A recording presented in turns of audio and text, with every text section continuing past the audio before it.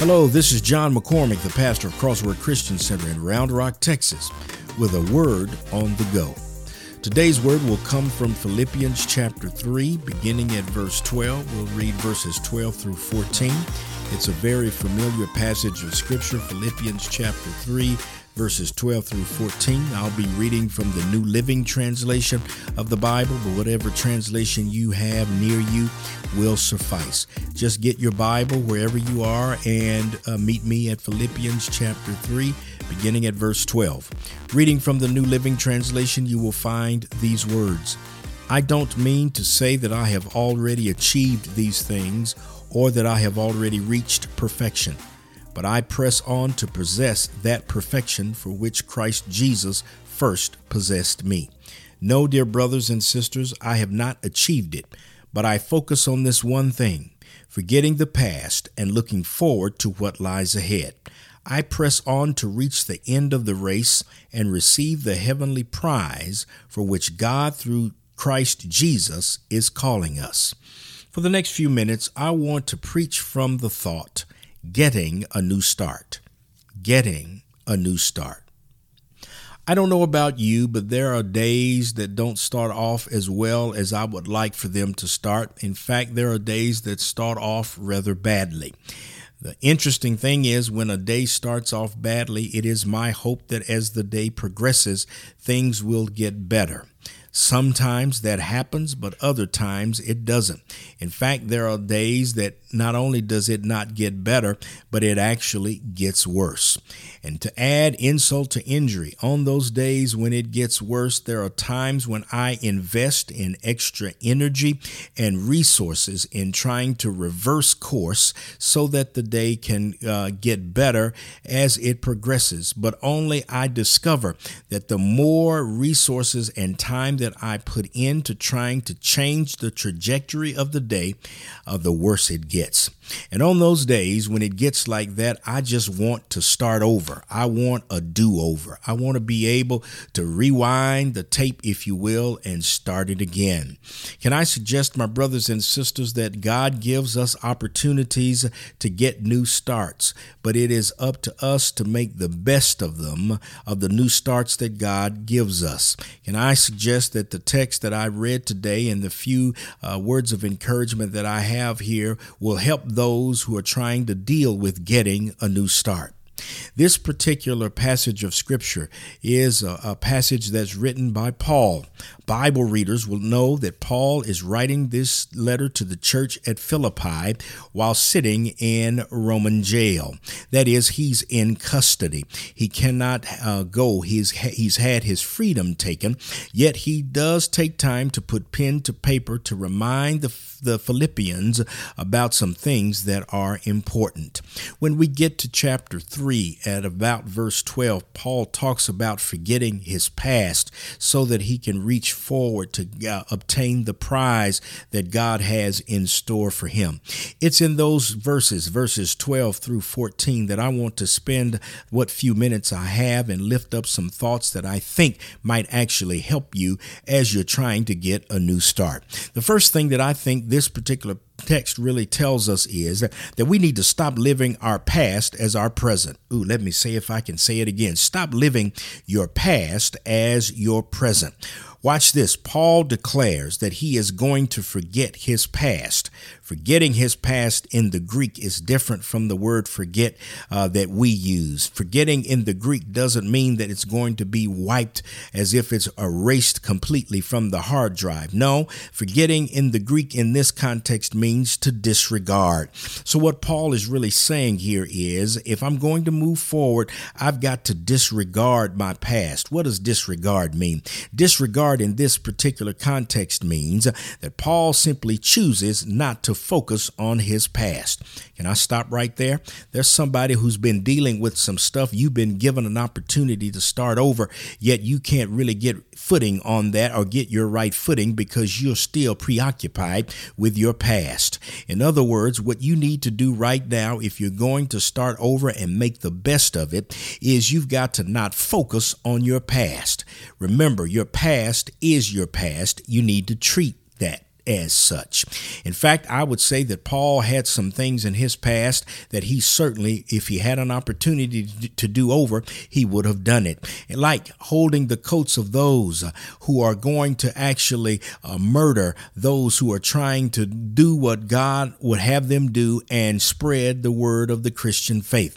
Or perhaps he would want to forget that he volunteered to go and arrest Christians and persecute them who were actually trying to live their lives according to the Christian principles. Or maybe Paul wants to forget the time that the disciples rejected him right after his conversion on the Damascus road, when he goes to meet with them to tell them of his call to the ministry and they refuse to meet him. I'm sure that Paul wants to forget that pain, or the pain of being rejected by the very ones that God has called to further his church. My brothers and sisters, Paul understands that whatever happened in the past is the past, and he's not going to be preoccupied with it because he's got some other stuff that he has to do. Let me suggest that who's ever listening to this, you need to understand that you need to stop living your past as your present. Your present is not your past. Watch this. If you're in your present, which if you're listening to this particular message, that means you are, then you've outlived your past.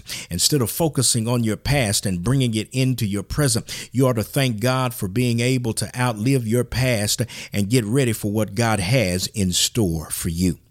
There's another thought that emerges from this text that I want to lift up for your consideration, and that is you need to treat your present for what it is. In other words, you need to treat your present as a present. What are you talking about, Pastor? Look at it this way. Your present is a gift of time from God that he specifically gave you so that you could get yourself together in order to be ready to receive what's next. Somebody doesn't get it. Paul is, when he's writing this particular letter, he is in a Roman jail. That's his present, but he understands that his present is just a placeholder because there's more for him to do.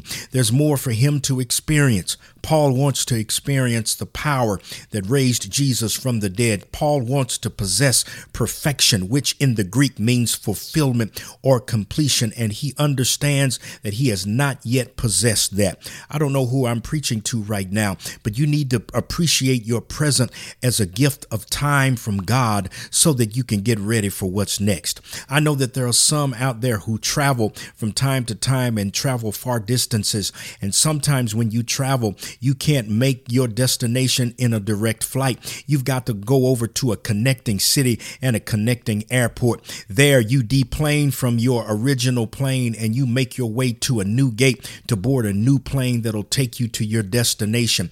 Watch this. That connecting place, that connecting airport is your present. It's giving you a time. It's a placeholder, if you will, so that you can get yourself together. You're no longer where you were. You're trying to get to where you're going, but there is just this thing in the middle called your present, which is time for you to leave from where you were to go to where you're going. I'm trying to help somebody. Maybe that'll help you in a little while. What you need to understand is you ought to praise God for the present that God has given you. Guess what? We don't deserve it. We don't deserve this gift, but because of his grace and mercy, he delivers us from our past and gives us an opportunity for a present. And so we ought to thank God for the present. But wait a minute, there's one more thing that I want to get off my chest, and hopefully it will help you. And I believe that this particular passage of scripture also wants us to understand that we need to live like God has more in store for us. Look at the text. Paul says that I'm trying to reach completion, perfection, that is, and fulfillment. My past does not hold the fulfillment because I have lived beyond that. My present is too small to hold what lies in my future. So watch this. This is the JFM translation of this. In order to live my life like there's more to come, I've got to live or come with my hands empty. Somebody doesn't get it. If I come with my hands full of my past, then I don't have room, adequate room for God to deposit the promises of my future. I don't know who I'm preaching to in here now, but you are trying to get ready for your future, yet your hands are full of your past. You've got to dump that stuff, dump it in the present, in the connecting place, so that you can get ready to experience exactly what God wants you to have. My brothers and sisters, in other words, Paul is saying, I'm moving forward. I'm pursuing the prize of the high calling, the participation in the resurrection. Paul knew that God had more in store for him, so he lived like it. Look at the text. Somebody says, Pastor, how can you say he lived like it? Notice his present, his predicament. He's in jail, but as he writes this letter, notice what's missing. There is no anger. There is no resentment. There is no disdain. There is no discouragement. Why? Because Paul understands that God has more in store for him. I don't know who I'm preaching to as I'm getting ready to close this particular sermon out for someone here, but you need to start living like God has more in store for you. The fact that you are alive, the fact that you are in control of your faculties, the fact that God has delivered you from your past and put you in your present so that he can launch you to your future means that God has more in store for you. In other words, you ought to praise God for the ability to leave your past, praise God for the present, and praise God like he has more in store for you. Why? Because you are getting a new start. May God bless you and keep you. Have a great day.